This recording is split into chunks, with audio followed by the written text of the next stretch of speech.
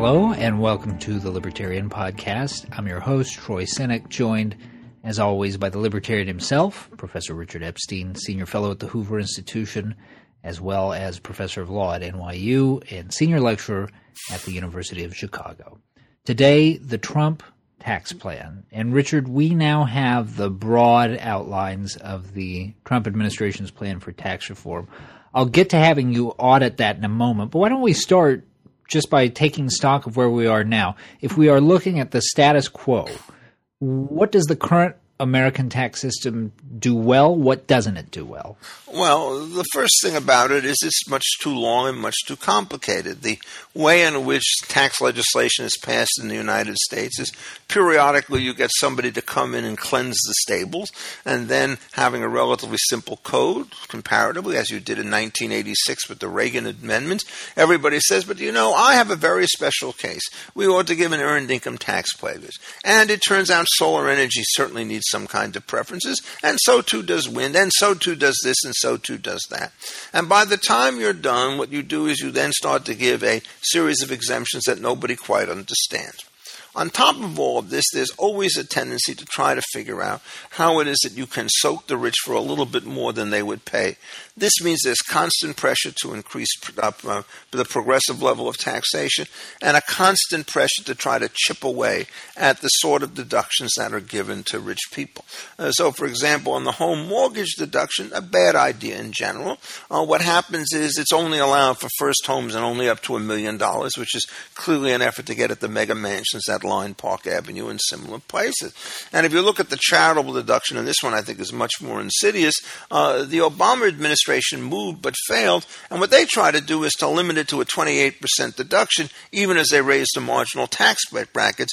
And the reason this tended to lose out is you did not know whether you were taxing the poor who received the money or denying tax benefits to the rich who paid it, and there was enough ambiguity on that the charities, very powerful in Washington, managed to beat it back. So progressivity and complexity turn out to be a great deal of this problem. A third issue, which was much less important when I tended to teach back tax as I did back in the late 60s and early 70s, is the question of how you integrate foreign income tax transactions with domestic ones. 40 or 50 years ago, there was always an international tax code, but the number of international corporations, the number of transactions that were cross-border were relatively small. The rise of complex interests like derivatives was much less frequent. Today, this is just absolutely a huge problem of how you start to organize this.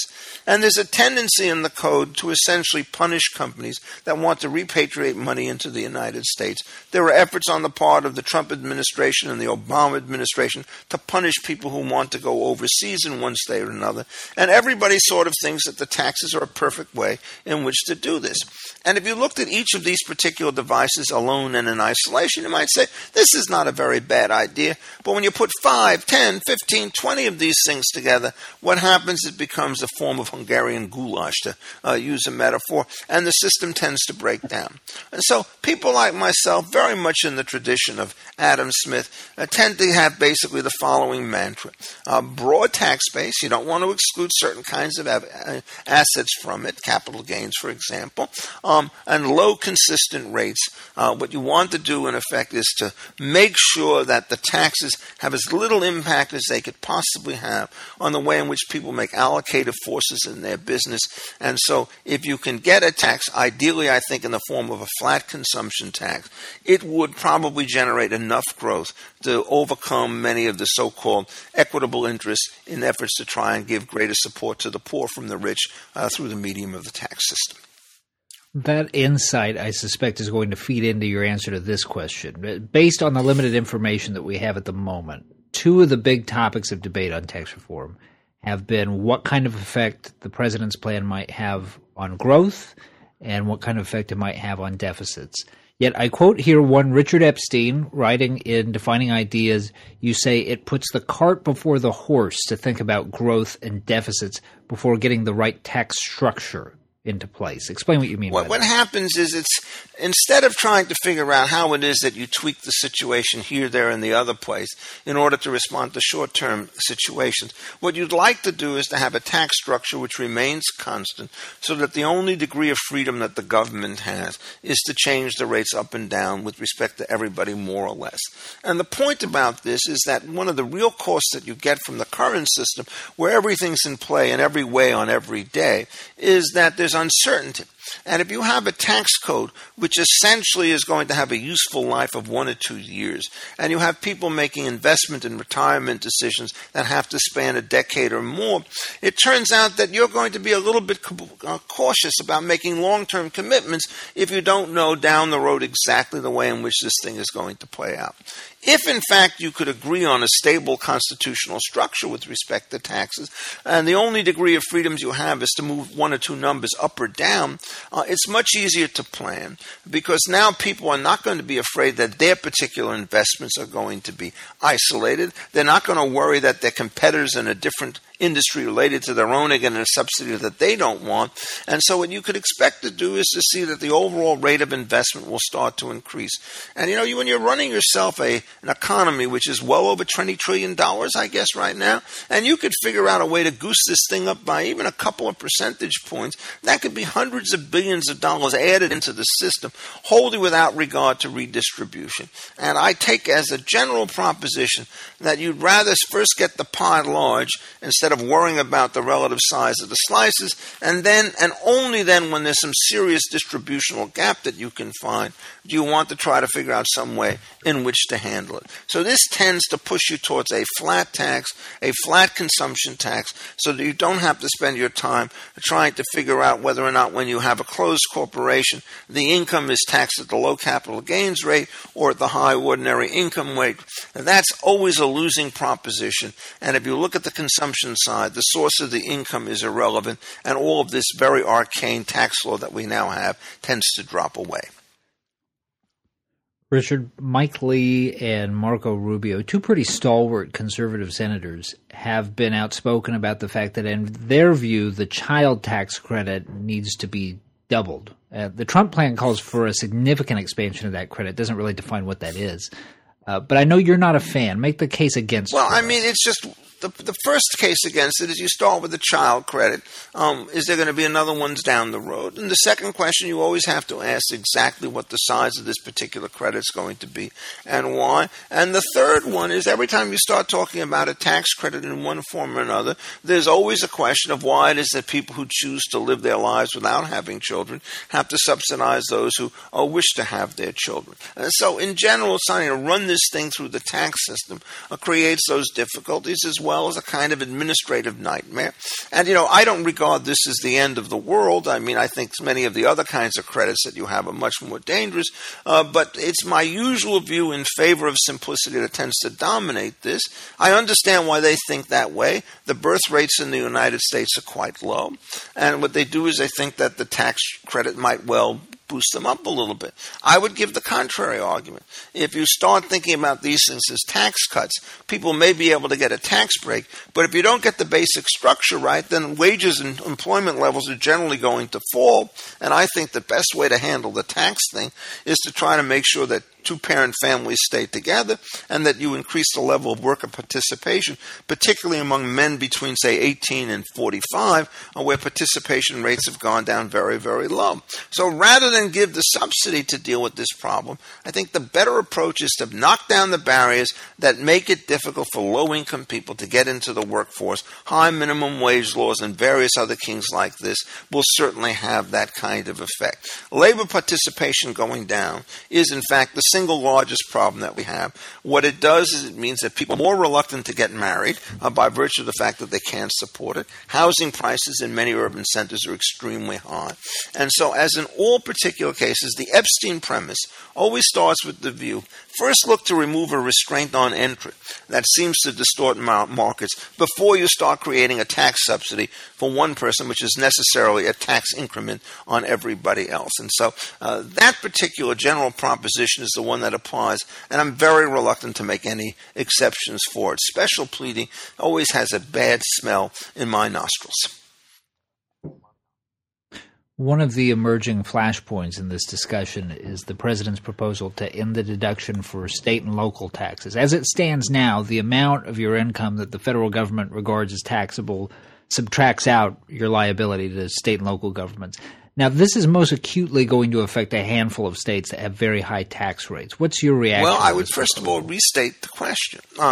It certainly means that states which have very high taxes, and these are your familiar friends, not all of them, but many of them, California, New York, and so forth, New Jersey, Maryland. These are states which generally have, Connecticut, tend to be badly governed, and so forth. And what would happen is the moment you start to say that they can no longer deduct their taxes, they can't force the folks from Texas and North Dakota to pay it. But to think that it only affects rich states is clearly wrong, because in Texas and Florida, where you have no income tax whatsoever, and these things are relatively tiny, consisting chiefly of property tax deduction, they're now going to be forced to pay more. And so the question is, do you want to subsidize states which have shown a marked inability to handle their own affairs, or to protect states from having to pay subsidies when they actually seem to be pretty good at the way in which they run it? But what you see is that this is no longer a Republican or a Democratic issue.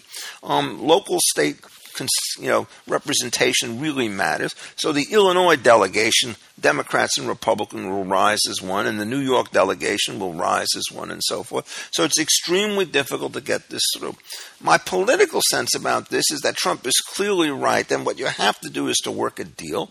And the deal would be, I would say, let's try and say that you can only deduct 1/2 of those particular things in an effort to mitigate the kinds of subsidies that are otherwise created. And that's going to have a little bit of something for everybody, and it's the kind of calculation which isn't so difficult, dividing by 2, that it's going to add an extra measure of complexity into the system. Ideally, though, I think the president is clearly right on this, and I say this is a person who has income in New York and California, which are rather steep states, and in Illinois, malgoverned but with a flat tax.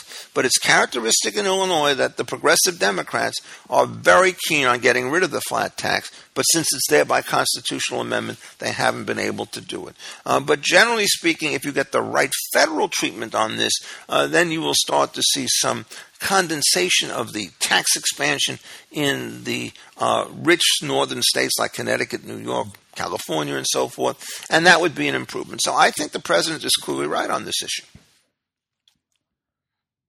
On a host of other domestic issues, Richard, it's not uncommon for people to point to international examples of countries that they think do a better job than we do.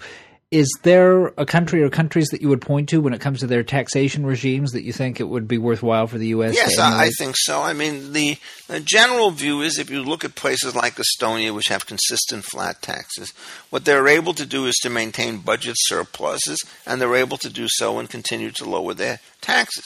What happens is a flat tax has dynamics on both places. One is it turns out to generally improve growth for the reason that I mentioned before. The horizon is now stable, so people are more willing to make long-run investments.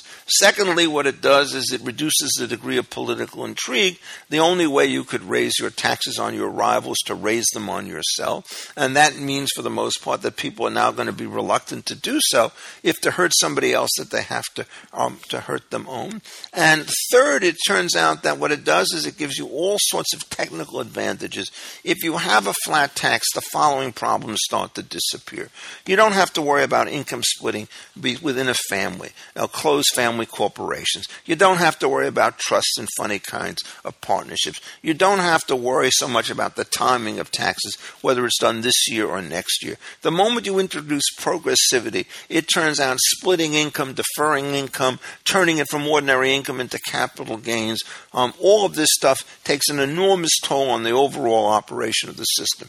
And if you then add in the estate tax, which again the Trump proposal calls to abolish, this creates further chaos. An estate tax is a deferred tax on savings, and what it does, therefore, is to encourage overconsumption during life. And in addition, it encourages people to make incredibly complicated business transactions, which are economically efficient. The society loses from the inefficiency, and the taxpayer gains from the fact that the gimmick reduces the tax level more than it hurts them for economic reasons. You don't want to put people into those situations. And so I think if you actually put all of this stuff together, what would happen is the improvements you would get in outcome from a simpler and more equitable tax system would swamp the distributional concerns that you would have, and would also, I think, create incentives for growth on the one hand, for savings on the other. I mean, you can really do a lot better than we've been able to do. And the question is whether this can take place. And, if you start looking at the debate, it turns out that the Republicans are moderately sympathetic with exceptions like for the child tax credit, and the Democrats are uniformly hostile. If you can't get the pure deal through, what do you do then? Well, you try to flatten the rates a little bit. But one of the discouraging features about the Trump plan is it sort of treats progressivity as an essential bedrock consideration in the American economy. I think that that's really a mistake in terms of what it gets. To give you but one technical point, there is no unique level of progressive tax. It could go up to 39%, or it could go up, as it did in the 50s, to 90%. The theory doesn't tell which you want, and it leads to all sorts of instability. Whereas a flat tax, essentially, you have a unique solution, and then when you have to change the levels, given what's going on, in times of crisis, you will raise the tax, and in good times, you'll probably be able to lower it because the size of government will shrink some, and the increase in the size of the economy would allow you to cut taxes without running deficits. All right. Thank you, Richard, and thank you to our listeners. And remember, you can find Richard's weekly column, The Libertarian, by visiting Defining Ideas at hoover.org. You can also follow him on Twitter. That's at Richard A. Epstein. For the Hoover Institution, I'm Troy Senik. Thanks for listening. This podcast has been a production of the Hoover Institution. For more information about our work, please visit hoover.org.